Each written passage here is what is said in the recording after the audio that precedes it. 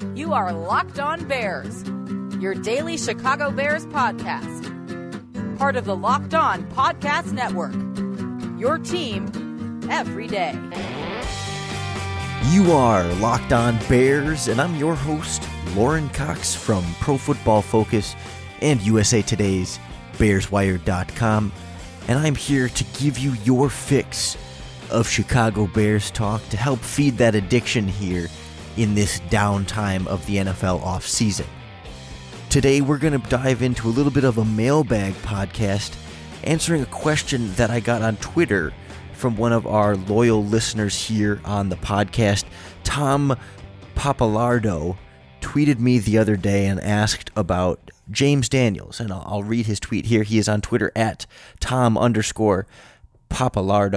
He said, if James Daniels is superior to Charles Leno in terms of athleticism and other ways is similar in strength, yet Daniels' arm length is only 5/8 of an inch shorter, why not have Daniels compete for the left tackle spot, and if he loses out, then have him play at left guard? And I credit Tom for being so creative here in his thought, because I hadn't even considered something like that. It wasn't, when you think about James Daniels, a guy that had played center for most of his career, that's just, you don't naturally think to say, oh, what about moving him to left tackle? But when you do look at some of his tools and his physical build and his skill set, he's not too far off from where a Charles Leno might be. But as we're going to discuss today on the podcast, a lot goes into playing offensive tackle versus playing offensive guard. And it can be more of a complicated switch than people think. And in the general scheme of the Bears offensive line, I'm not sure the potential Daniels experiment at left tackle is worth it, but it's not something I would totally rule out as a possibility. I know some people, when you look at offensive line, and I don't want to put Tom into this category at all for his question, because it's a very valid question, but I think other people can get caught up a little bit in the offensive line positions and seeing how frequently players do tend to move around when it comes to the NFL, and NFL offensive line coaches really don't hesitate sometimes to flip guys from left to right side, like we saw. What was it? Last preseason, the Bears were trying Kyle Long on the left side and Josh Sitton on the right side randomly for no reason, and then they flipped them back before the regular season because that was obviously where they were more comfortable. And, when worst comes to worst and you have to make adjustments on your offensive line, oftentimes you are forced to make a guy play a slightly new position, sometimes in the heat of the moment, and again, sometimes at the expense of quality of play. But with tackle and offensive guard, it's two different types of athletic ability. And I hope I don't struggle to demonstrate this here in spoken word, because it is something that I think is easier to see than it is to explain in words. And, I wouldn't consider myself an offensive line expert by any means. We've had a few guys I would consider in that area on this podcast before, Owen Reese, who broke down the Packers for us a couple months ago, and even Brandon Thorne at Veteran Scout on Twitter, who came on to break down James Daniels right after the draft. Two guys that I highly respect the offensive line opinions of. I've scouted offensive linemen in my day, and I know a thing or two about the position, but Owen especially played it at the college football level, and I know Brandon puts a lot of time in focusing on that position. But from what I understand about the offensive line, it's a very different type of athleticism when you're talking about an athletic guard versus an athletic offensive tackle. Like James Daniels specifically, this is a guy that moves well for an interior offensive lineman, whether that's a center or that's a guard. He's a guy that can really get off, especially in the running game, can get off the snap, get to his defender, keep his feet moving, and get around him on a reach block when he's blocking in zone, or can get to the second level with decent quickness and having a good understanding of where he needs to get to on his landmarks. And he's a guy that it's athleticism in terms of being able to move his body quicker than you would expect for a 6'4", 300-pound guy. He can shift his weight and not get too, it's not quite quick feet. I mean, he does have quicker feet, but it's not necessarily about foot quickness. He's just able to kind of keep his weight in front of him a little bit and generate enough force with his legs to get himself to defenders and around defenders in conjunction with the hand usage. And, I think for an offensive, for an interior lineman, for a guard, for a center, he does a pretty good job of using this kind of short area quickness off the snap. And, he has pretty good awareness with what's going on the plays. And that helps him play a little bit faster than other offensive linemen who maybe have to stop, think, read, react, and then move before they can really get off their feet and keep rolling. But Daniels, from a mental standpoint, is able to stay a few steps ahead. But when you talk about translating that to the offensive tackle position, it's a different type of reliance on your balance, your fluidity, your hips, your foot quickness, and your explosiveness off of the snap. And, realistically, the differences in run blocking aren't so significant. It's a different, certainly it's an adjustment, but it's not as though it would be asking a lot of different things from Daniels because he's played guard and center. He knows how to block different defensive linemen that are different distances away from him, whether it's, a yard to his inside or a couple yards to his outside. He's so good at getting to players that are lined up far away from him. And I think he wouldn't have too much trouble adjusting to the run blocking at the offensive tackle position. But it's pass protection that raises all the red flags, and for a couple different reasons.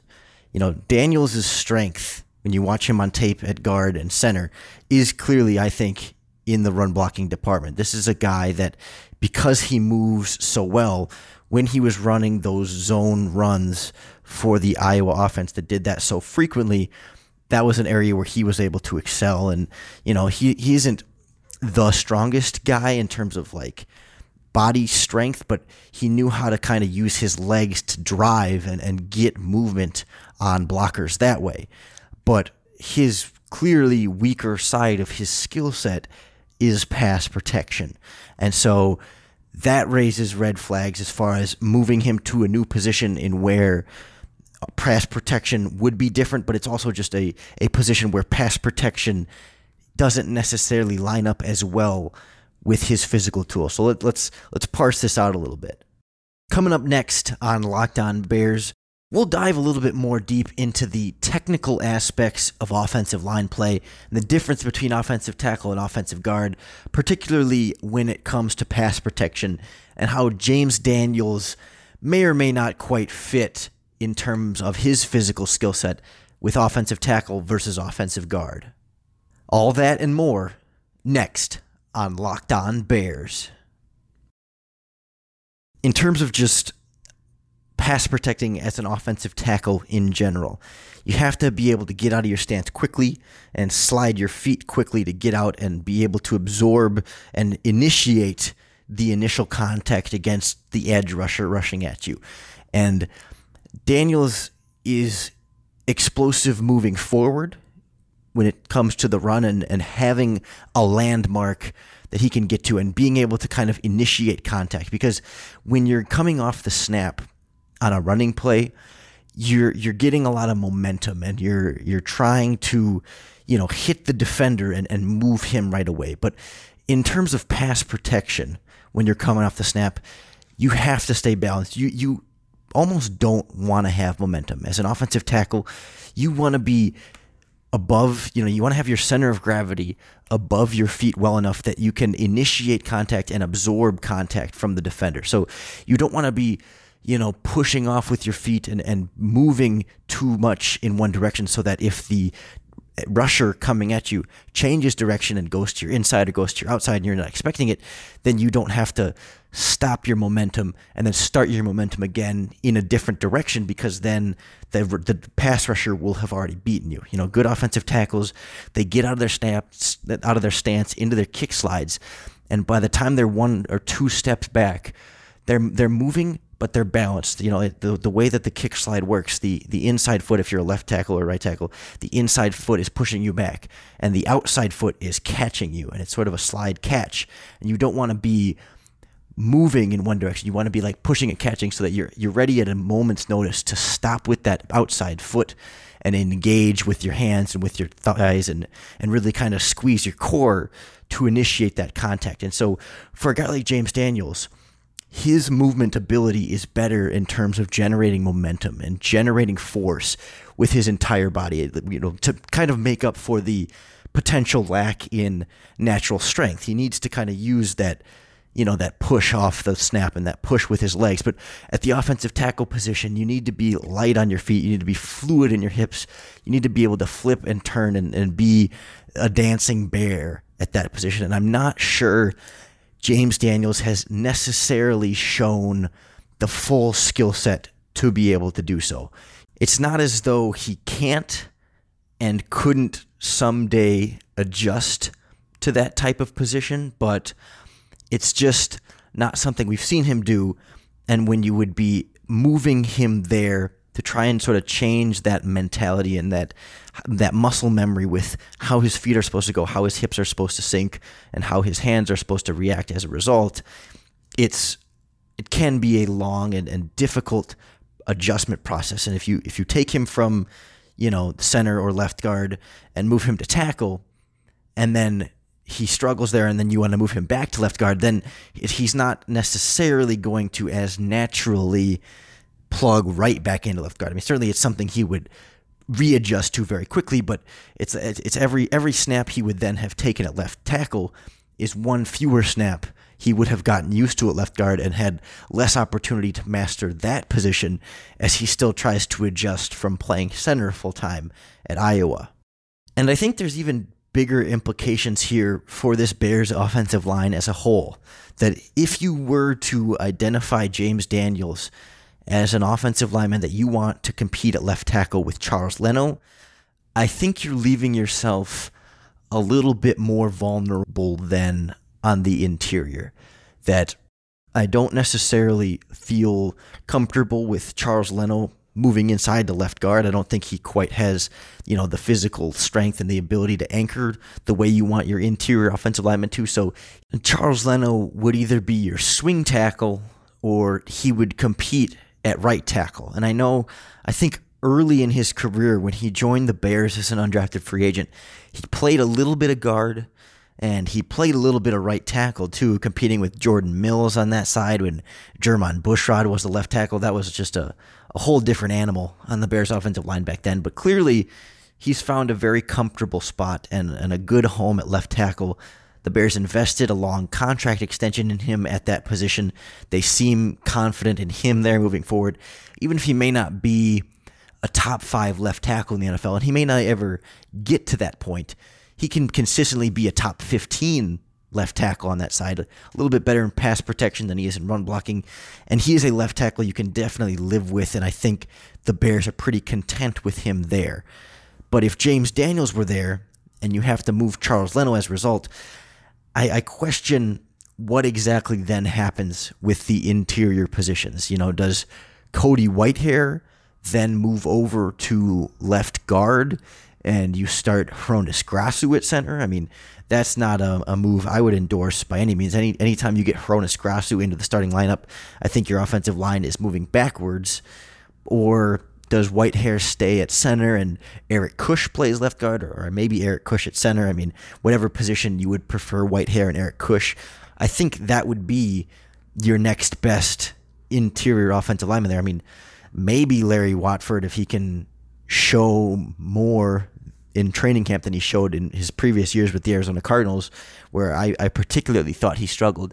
I mean, it just doesn't seem like, as much as there is depth on the interior of the offensive line, there aren't a lot of guys on this roster that you would really want to be starters, other than kind of the 5 that you're looking at now. And I didn't mean to overlook Jordan Morgan. I'm just not ready to put a second-year, 6th-round pick as a potential starting candidate just yet. And after a quick break here on Locked On Bears, we'll take a bigger picture look at the construction of this Bears offensive line and sort of the thought process that goes into making it the way it is now and how that kind of affects the future of the 5 blockers up front.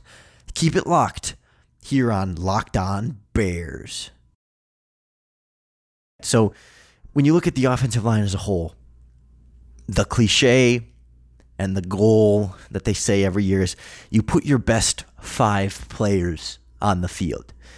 And right now, your best 5 players are Cody Whitehair, Kyle Long, James Daniels, Charles Leno, and Bobby Massie. Probably in that order. Maybe a couple guys you could switch around in there, but somewhat in that order. And so to best put those 5 players on the field at positions that will most maximize them, it's Leno at left tackle, Daniels at left guard or center with Cody Whitehair taking the other spot. And I suppose that's the other thing too. I think Cody Whitehair could probably play left tackle too. Another guy with a little bit shorter arms, but he played that in college at Kansas State. I mean, the Bears do have options there other than Charles Leno if they really wanted to, but it's clear that they don't really want to, and I can kind of understand with this offensive line, you have to fight one battle at a time here, and I think the big battle this offseason was replacing Josh Sitton, which was a battle I thought was a self-inflicted wound.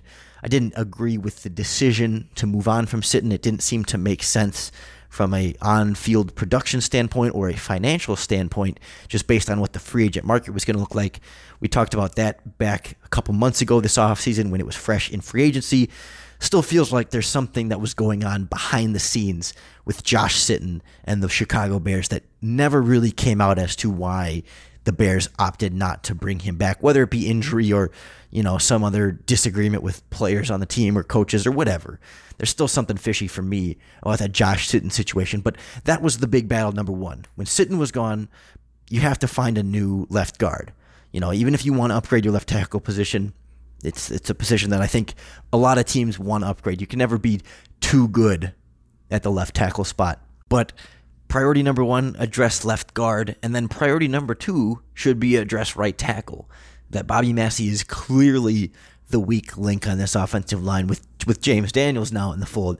And so from there, if you upgrade at right tackle, then Charles Leno and left tackle becomes the next weakest position on the offensive line. Although even that, I think, depending on what kind of performance we see from everybody else this year, could even be debatable. I mean, he is a solid but unspectacular, closer to average than great left tackle. And like we've been saying, you're just going to have to live with Charles Leno. And even though James Daniels might have some tools to be able to play left tackle, he's better off on the interior. Cody Whitehair is probably better off on the interior.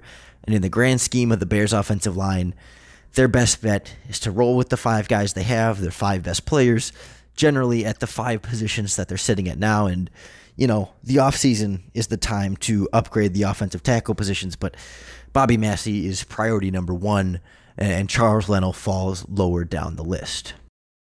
I do want to thank Tom Papalardo again for submitting that question on Twitter for a little bit of a mailbag podcast today.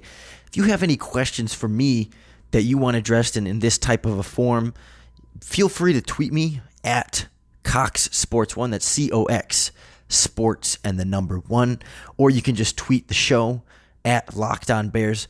Be happy to answer any and all Chicago Bears questions you have. I don't think I've ever done a mailbag type podcast for Locked On Bears yet, so this was a nice, fun new thing and mixing it up a little bit and getting to talk a little bit deeper on this offensive line, something I feel like we haven't really talked about much this offseason, just because you can kind of finally feel a little bit more comfortable with how these 5 pieces are starting to fit in place. And now it's just like, okay, let's see what these 5 guys can do. There's not question marks so much anymore about who the starters are going to be or what all that's going to entail. But it is interesting to kind of look at, okay, well, are they truly putting their 5 best players in the best positions to be successful, a la James Daniels, whether it's center, left guard, or left tackle? On the next episode of Locked On Bears, we'll be wrapping up the AFC North portion of the Chicago Bears schedule with the Buffalo Bills. We've got a guest coming from a radio station in Buffalo who will help us break down what's going on with Josh Allen and everything, that the weird kind of year the Bills had last year and following into a weird offseason. They're just one of the weird teams in the NFL, and I'm not even necessarily sure exactly what to expect from them. I mean, given that they were a playoff team last year that seemingly wasn't trying to make the playoffs, and then they move on from their quarterback. They draft a rookie. They sign A.J. McCarron. They have Nathan Peterman. We'll get the scoop on what's going on with all that. We'll get the scoop on their defense and where they stand after having lost a couple pretty big pieces in the last couple years. And we will get a good feel for where the Chicago Bears kind of stack up. You know, are the Buffalo Bills enough of a question mark that you can pencil in a W for the Bears on the schedule there, or should we be more concerned about a playoff team in the AFC from last year? That'll be next on the next episode of Locked On Bears. In the meantime, make sure you subscribe to the podcast and make sure you're not missing any of our great episodes. And I just ask you, as always, to keep it locked on Locked On Bears. And of course, bear down.